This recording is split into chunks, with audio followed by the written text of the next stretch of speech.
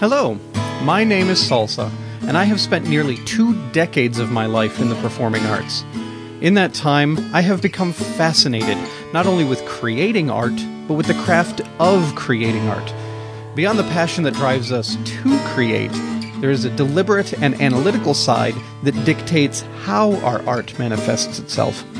And sometimes, the thinking about the art becomes as much of a passion for us as the art itself. In this project, I sit down with a few of those people who share that passion. The overthinkers. The philosophers. And when it came time to decide who to talk to first, it was an easy decision for me. I'm Eric Thompson. This is Eric. I am a performer and director of Academy at the Minnesota Renaissance Festival. I am the assistant artistic director of Fearless Comedy Productions, and I am the director and producer of several different shows, but the longest running one would probably be Double Blind Improv. In his capacity as director of Academy at the Minnesota Renaissance Festival, it is Eric's job to teach performers how to be better performers. So it took no coaxing at all on my part. Eric had things to say. I think there's a term that we're going to be using a lot that I kind of want to talk about. And I think it's a term that you hear a lot from performers, but not as much from people who don't perform. And that's the word bits. Mm-hmm. Kind of how we refer to just the different things that we do. Right. And just the kind of idea that when we're teaching people about like street performing and things like that, and we talk about the different bits that they're going to come up with, that's something that I think a lot of people are confused on. Okay. And kind of how all that works.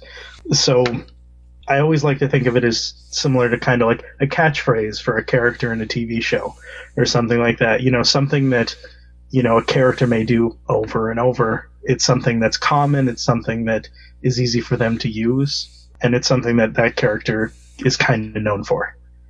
And the idea that, like as a street performer, those totally develop like organically over time. There are things that like you say one day, and then you realize it works. And then you say it again, and it doesn't work quite the same way, and you start going, wait a minute, why did it work here and not work here? Or you get a different reaction, or they say something differently. And there's this kind of idea of like ownership over that sort of thing. One thing that I learned very early on, and it was a huge mistake on my part, and I'm really glad that I did it, looking back on it. So also, you and I have a mutual friend, Eric Knight. Mm-hmm.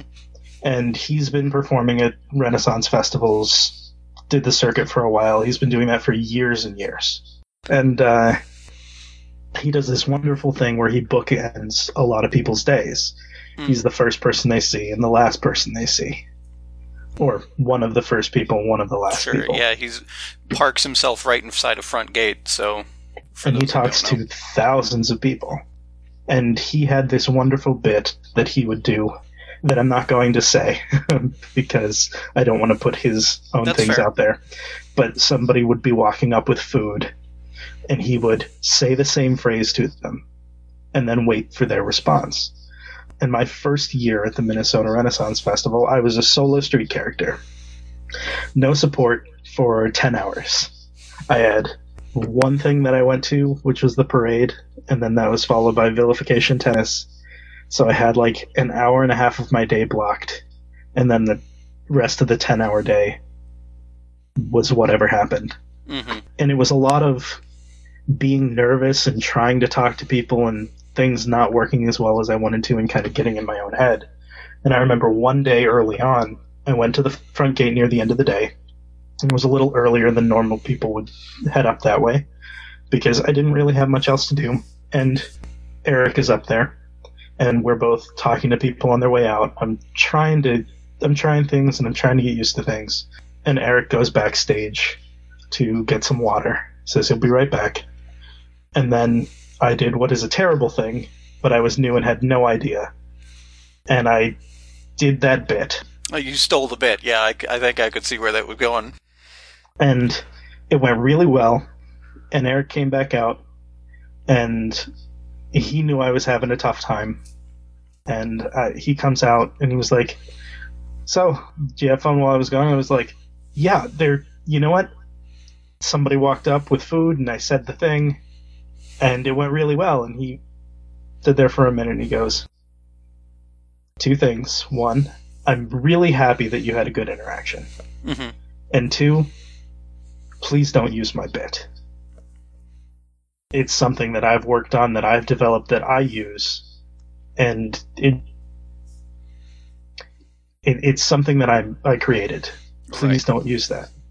And that kind of hit me really hard, and that kind of started building my philosophy around performing. And then a few years later, there was a newer performer who we know, who I won't name. He was atop the gate, and as people were coming in, I have a bit I do with people who are wearing their hat backwards. And he did that bit. Mm-hmm. And the person walks in the gate, and I see him wearing the backwards hat, and I go to do the bit, and he goes, guy on the gate already got me. And that felt like a punch to the gut. Oh, I believe it. Just the idea that this thing that I built and I created, Mm-hmm. and that I know when to use it and why to use it and why I respond in certain ways, because I've had all these different reactions from doing it hundreds, maybe thousands of times. Sure, yeah. And then all of a sudden it was just taken.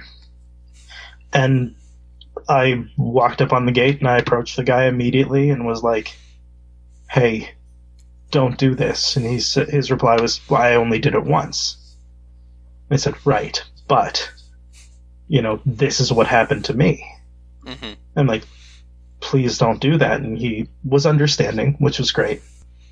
So that's one of the things I try to very much instill in new performers when they are going through academy out there, when we're training them on how to perform on the street, is that, yeah, other people are going to say things that you're going to like, that's really clever.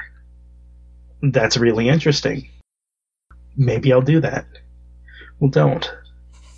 You don't want to be the 20th person to tell somebody with an empty stroller that they lost their kid. You can be more clever than that. Sure. You can be the first person who does something that makes them laugh, Mm-hmm. rather than the 20th who says something that is starting to piss them off. Because, there's definitely two sides to it. There's the side of, A, it's theft. You're stealing what somebody has worked really hard to do, and don't get me wrong, it's work. Somebody Right. has labored to produce this bit.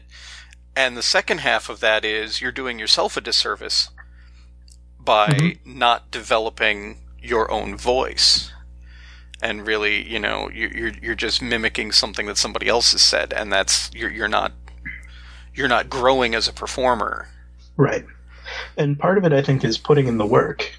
Sure, this person who used the bit may have seen me do it 3 or 4 times and might have seen a few of my responses, but in general, I think when performers create a bit, especially an interactive one for street performing, you maybe have the beginning as a phrase that you might always say. Like, I may always walk up to a couple who one of them is holding a flower and they're kind of acting romantic and intimate with each other, and I might walk up and say, pardon me, did they buy you that flower? And that is always my in for that. And then they'll always say yes, and then I'll look at the other one and say, well, what did you do wrong? And then we start playing, because there are a dozen different ways that can go. Right. And it starts with that question. And depending on their response, it could go any number of ways. But those kind of things you have to handle with care, because I don't really ever go in trying to insult the audience. Even if somebody is being frustrating or rude, I still try not to insult the audience, because in that case you're just encouraging them. Sure, yeah. So you're either discouraging them from interacting if they're good audience, or you're encouraging them to be more of a jerk if they're bad audience. Mm-hmm. It's a lose-lose game. They're getting attention, yeah.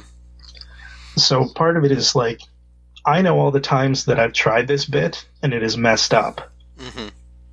And I know how to shy away from that. Or maybe I'm working to learn to shy away from that. Yeah, definitely. I actually have in my show, I used to have a bit. I've actually cut it from the show now because it became problematic. But if I saw a couple sitting together and I assumed they were a couple, and then started asking questions as if they were a couple, and then discovered that it was like a brother and sister or something like that, then the whole bit fell apart.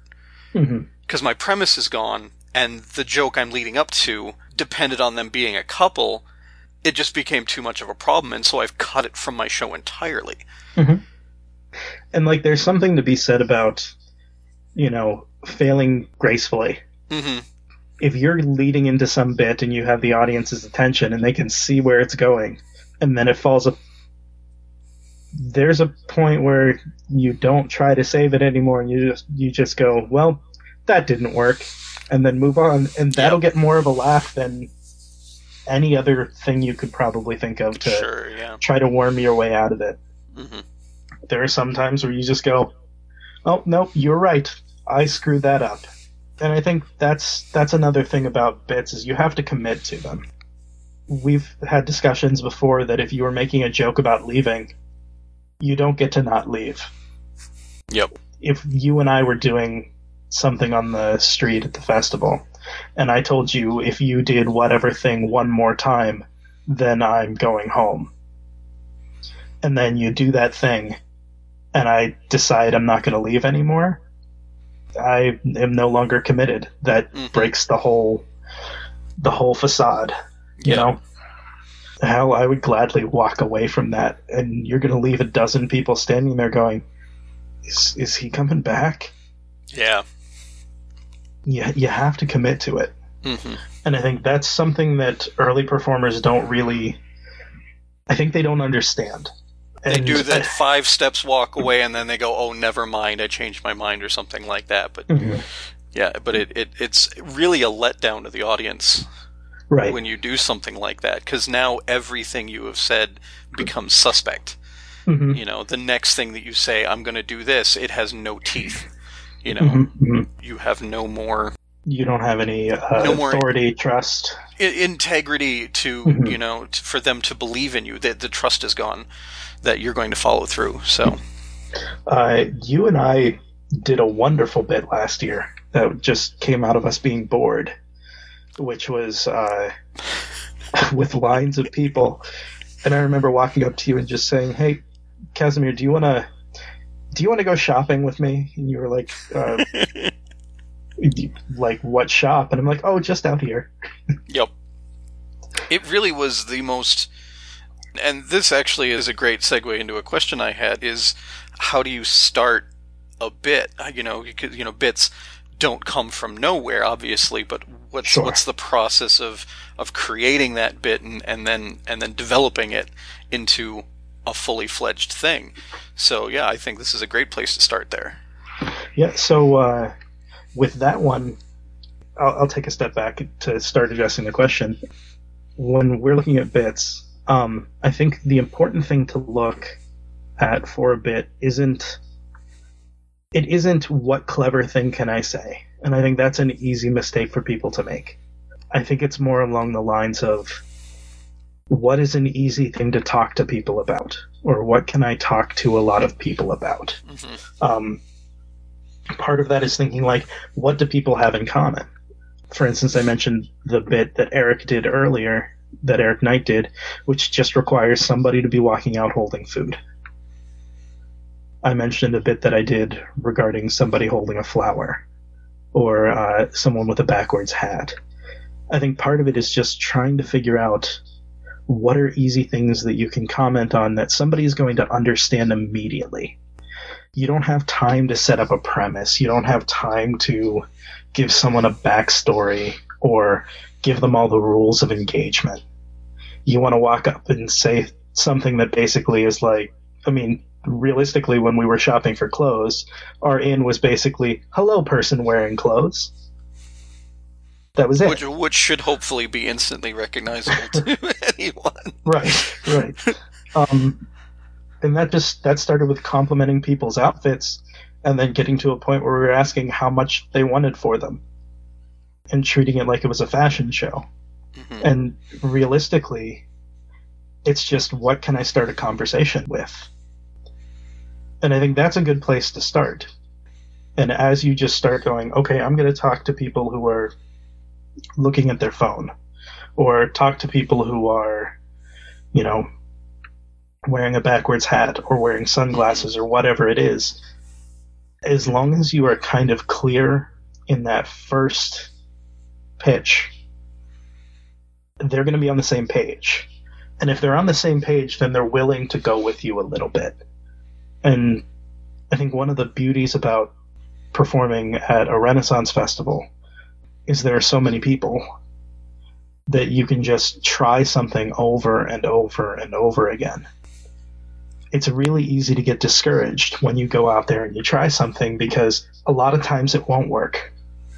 But if you keep trying it, you can keep tweaking things and you can keep changing things. And I think that's where a lot of the magic happens, where you try something and you see that it starts to work and you go, okay, let's keep taking it in that direction. Just the changing of a word can make all the difference. In my bit with the backwards hat, I will ask them if I am hip, because that wording immediately shows that I am completely out of touch. I have no idea what's going on. The obvious answer is no. and it clearly makes me the butt of the joke. Right. So rather than making it feel like I'm mocking them, I am mocking myself. And that's easier for them to laugh at than if I was saying something that may be a bit more modern, or maybe a bit more self-centered, or self-aware. Just those little tweaks in wording can make all the difference. And you're not going to get that right the first time. So, I mean, we've talked about, you know, obviously stealing bits is a bad thing, Right. But sometimes there is a moment where somebody is doing a bit and you kind of dovetail onto it and join them in the game. And where would you put the line between stealing and playing with or joining the bit? Well, the first key point is that they're there. If you're doing somebody else's bit without them, then clearly you've stolen it. You're not joining in on the fun. Part of it, I think, is... So we're talking about, like, in a performance situation, like you are another street character at the same festival, and you know this performer. I'll give you an example that springs to mind for me. There's a bit that has been done by many of us at the festival, is outside of opening gate, there's a bridge, and I don't even remember how it started, but somebody had a banana peel that they threw onto the ground in the middle of the bridge, and that was picked up by a lot of the people that were there, and then it was done by those people a different day, and that kind of became a bit that a lot of people did. And, you know, was that a stolen bit, or was that a communal bit, or where do you think that falls? So things like that I think are a little weird, because that's playing off of, like, old vaudeville tropes. That's like, so I've heard a story, and I don't know, I've heard it through so many people that I don't even know who was involved. It's apocryphal at this point. It's entirely possible that somebody listens to this and they were the person who was in it, and I have no clue. But it was like years ago, there was somebody who was walking around who decided to put their mug on their head and just balance it on their head and walk around. And somebody else came up to them and said, you can't balance things on your head. That's my bit. And it's like, people have been balancing things on their head for thousands of years. Like, there's a guy out at the Minnesota Renaissance Festival that balances probably like 4 feet of ice shapes on his head. At least. And it's like, nobody has a monopoly on balancing things on their head. But I would argue balancing ice is his bit. Right. That's taking something and adding and changing it. It's evolving it. If there was a musician who balanced an instrument on their head while they played another instrument, I think that is more of a unique thing than just saying you're balancing something on your head. That's my thing. Mm-hmm. It's specificity, I think, is what's important there. I mean, the banana peel thing, that's a tough one. I think that would be like, somebody throwing a pie and then somebody else saying, hey, I threw a pie last week. That's my thing. And it's like, it's been around for a long time. And I'm willing to bet that they probably didn't do it in the exact same way that we did it, as far as like tossing the banana peel. Mm-hmm. But maybe they did. And if they did, I mean, I feel like that's kind of open source, But I think that's a lot different than hearing somebody's, talking points that they have set up, that they know how their joke goes through, and then taking that joke. There's nuance there, but I would say that in general, if you're thinking, can I do that thing that I did with this person? I would say ask them. Now, joining a bit is a little bit different. And I always kind of struggle with this. Unless somebody is doing something bigger and more like spectacle, I tend to not join. I try not to join too many conversations. I may say hello, and if they say hello and start to engage, I might stop. Otherwise, I just kind of keep going on my way. Going back to a comment you made earlier about even changing one word can have a big effect on the joke. When do you start that process of deciding which word needs to change? Do you just try a bunch of stuff and throw it against a wall, or do you kind of go, there's something not quite right with this, and I'm going to try to use this word? Is it a lot more cerebral, or is it a lot more just throw things at a wall and see what sticks? It's a bit of both. I tend to obsess over words. I have a lot of writing experience. I like to write, and I've written a bunch of shows, and a slight change in wording can make all the difference. And I think, realistically, now that I think about it, probably most of that comes from writing poetry, where, one word just might not be right. It might be the right concept, but it might be the wrong sound, And never think your writing is too sacred to just start switching things around. Like when I started kind of feeling like, well, I don't want to touch this because I really like it. Those are things that usually, because I never touched it, it never grew or changed. Mm-hmm. Never evolved, and then those got left behind. So it's always possible you'll find the perfect wording off the bat.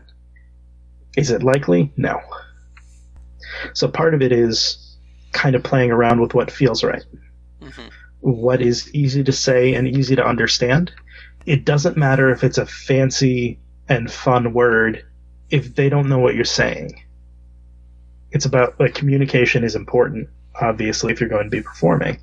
But on the other hand, if you're looking at kind of how to change it during, you should always be watching and listening to your audience.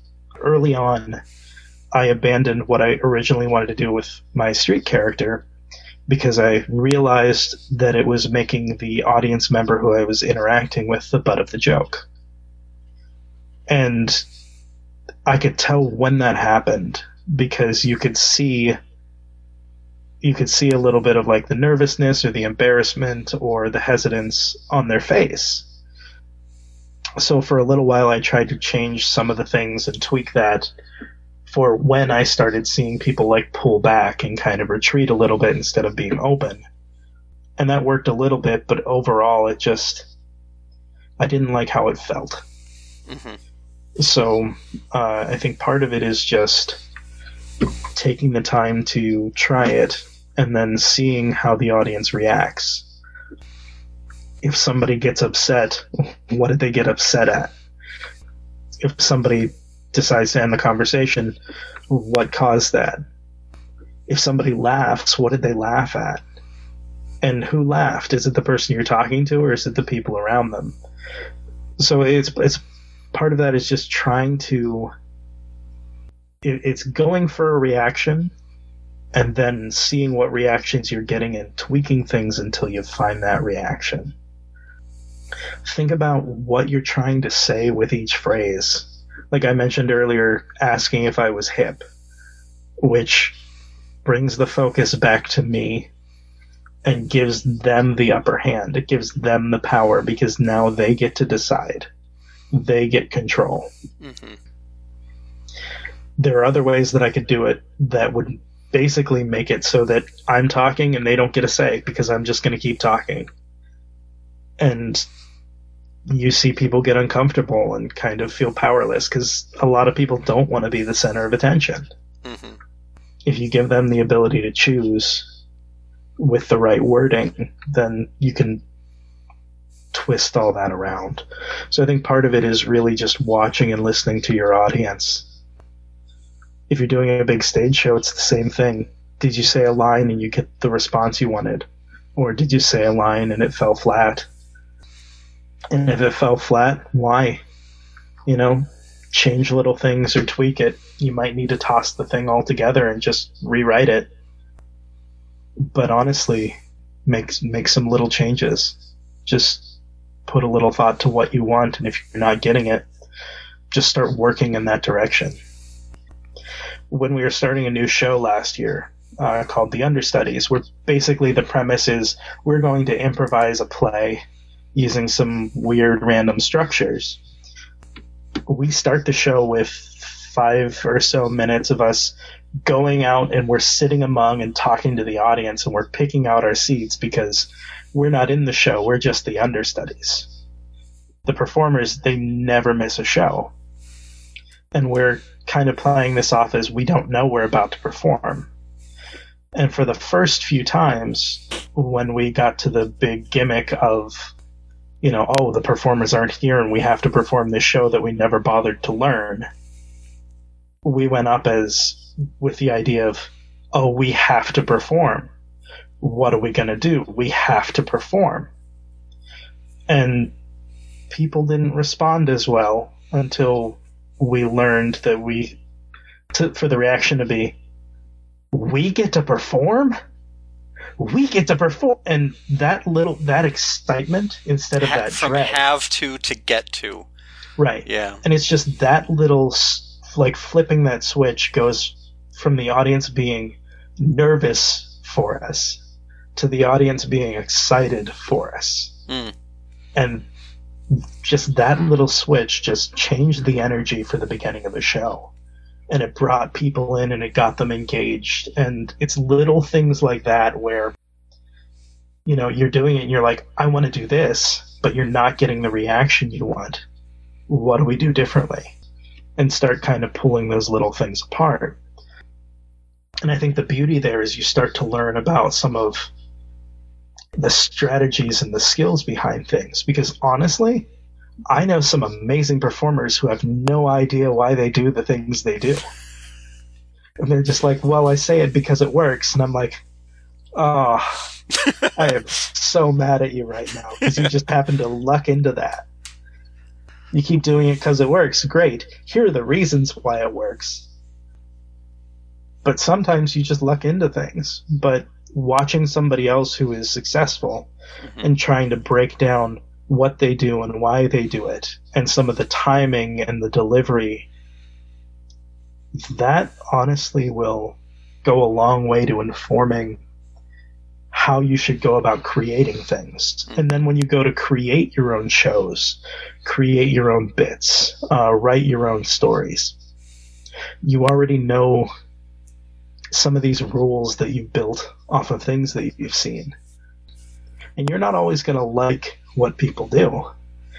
You might see somebody who has a bad show and go, well, okay, the show seemed to turn when they did this thing. Why did things go wrong there? And you'll start to learn things to avoid. Mm-hmm. So building up like a to-do and a don't-do kind of list, I think will really help inform how to develop stuff. Mm-hmm. I think it's fun to be able to kind of play around with thoughts and ideas. And I think it's important to know that not everything works for everyone. There are people who say jokes and phrases and things like that I am really envious of how they do it and their skill with it. But it's something that I personally couldn't do because it doesn't mesh with my style of performance or, who I am. I think part of it is, like, as a larger white guy, there are plenty of things that I shouldn't say as a performer. Mm-hmm. I would go as far as can't say, but that's personal philosophy. There are things that I won't say. Mm-hmm. There are things that I won't do. Personally, I won't hit on any person who is under 30, even though my character is flirtatious. And to be clear, I don't hit on audience members, like, honestly. Yeah, it's character. It's character. But honestly, young women get enough of that. I'm not going to do it. Now, if things were switched around, if I was a different gender, a different race, there are different things I could do or say. Mm-hmm. Now, there's still value in seeing, a woman or someone non-binary or someone who is black or someone who is Hispanic, see them doing their performance, even if it leans into that identity. It's still a good exercise to try to unpack that and think about why those things work and why they don't. Mm-hmm. But, I mean, obviously, my line stops at stealing bits, so it doesn't matter. You shouldn't do it anyway. But there are some things that people can say in a certain style that I just can't do. Which is great because, honestly, who would want to go see the same style of performance over and over and over again? I think it's more exciting to see some of that difference in performance style and difference in how people approach those ideas. So seeing as much performance as you can and trying to dissect that and learn from it, I think, is really important. Before we wrap up, is there anything that we haven't touched on that you think is important to touch on? There are two things, and I'll try to keep them brief. I don't want to get too personal into one of them. When you're performing, especially if you're performing regularly, you'll get attached to people and they'll get attached to you. It's a good amount of perspective that you don't get to choose what's important to people. I used to do something where I just collected words from people who would come in the gate, have them write something down, and then we would just chat. And it was just me trying to figure things out. And it was the first day of the next season. And a young woman walks in and sees me and her face lights up, and she runs up to me and says, "There you are. I have been waiting months to give you the perfect word." And I don't remember what she wrote down, but the fact is, this is somebody that I haven't seen for 11 months at this point. I have no idea who it is, but she remembered our interaction from before enough that when it got to be the spring, she started trying to think up of the perfect word to give me when she saw me at the end of the summer. You don't get to pick what matters to people. It may just seem a little throwaway thing to you, and it may be incredibly important to them. So I think it's easy to think about performing and see all the little places that you've stumbled and little setbacks you've kind of fought through and things like that. And what we rarely get to see are the people we actually make a difference for. So I think going into performing and thinking about how you are making somebody else's day better, you have the power to make people feel better, and you don't get to pick how that works, I think is a good way to combat the idea that a lot of performers have that we aren't enough, and that we make mistakes, and that we aren't as good as people think we are. You don't get to decide that. Only they get to decide that. And then the other thing is, for anyone listening to this, you are ready.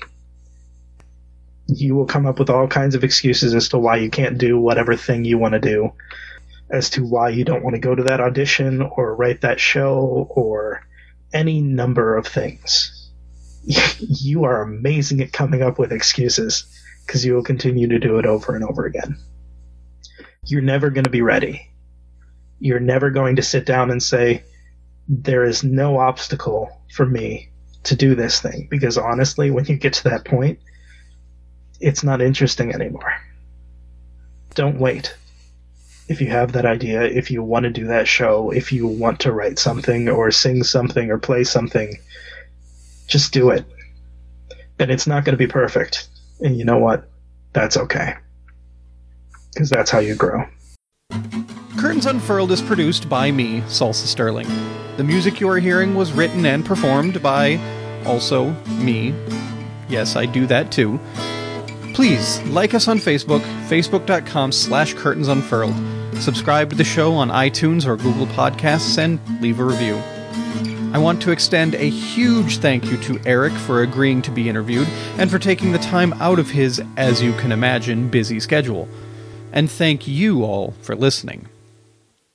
And that's a wrap.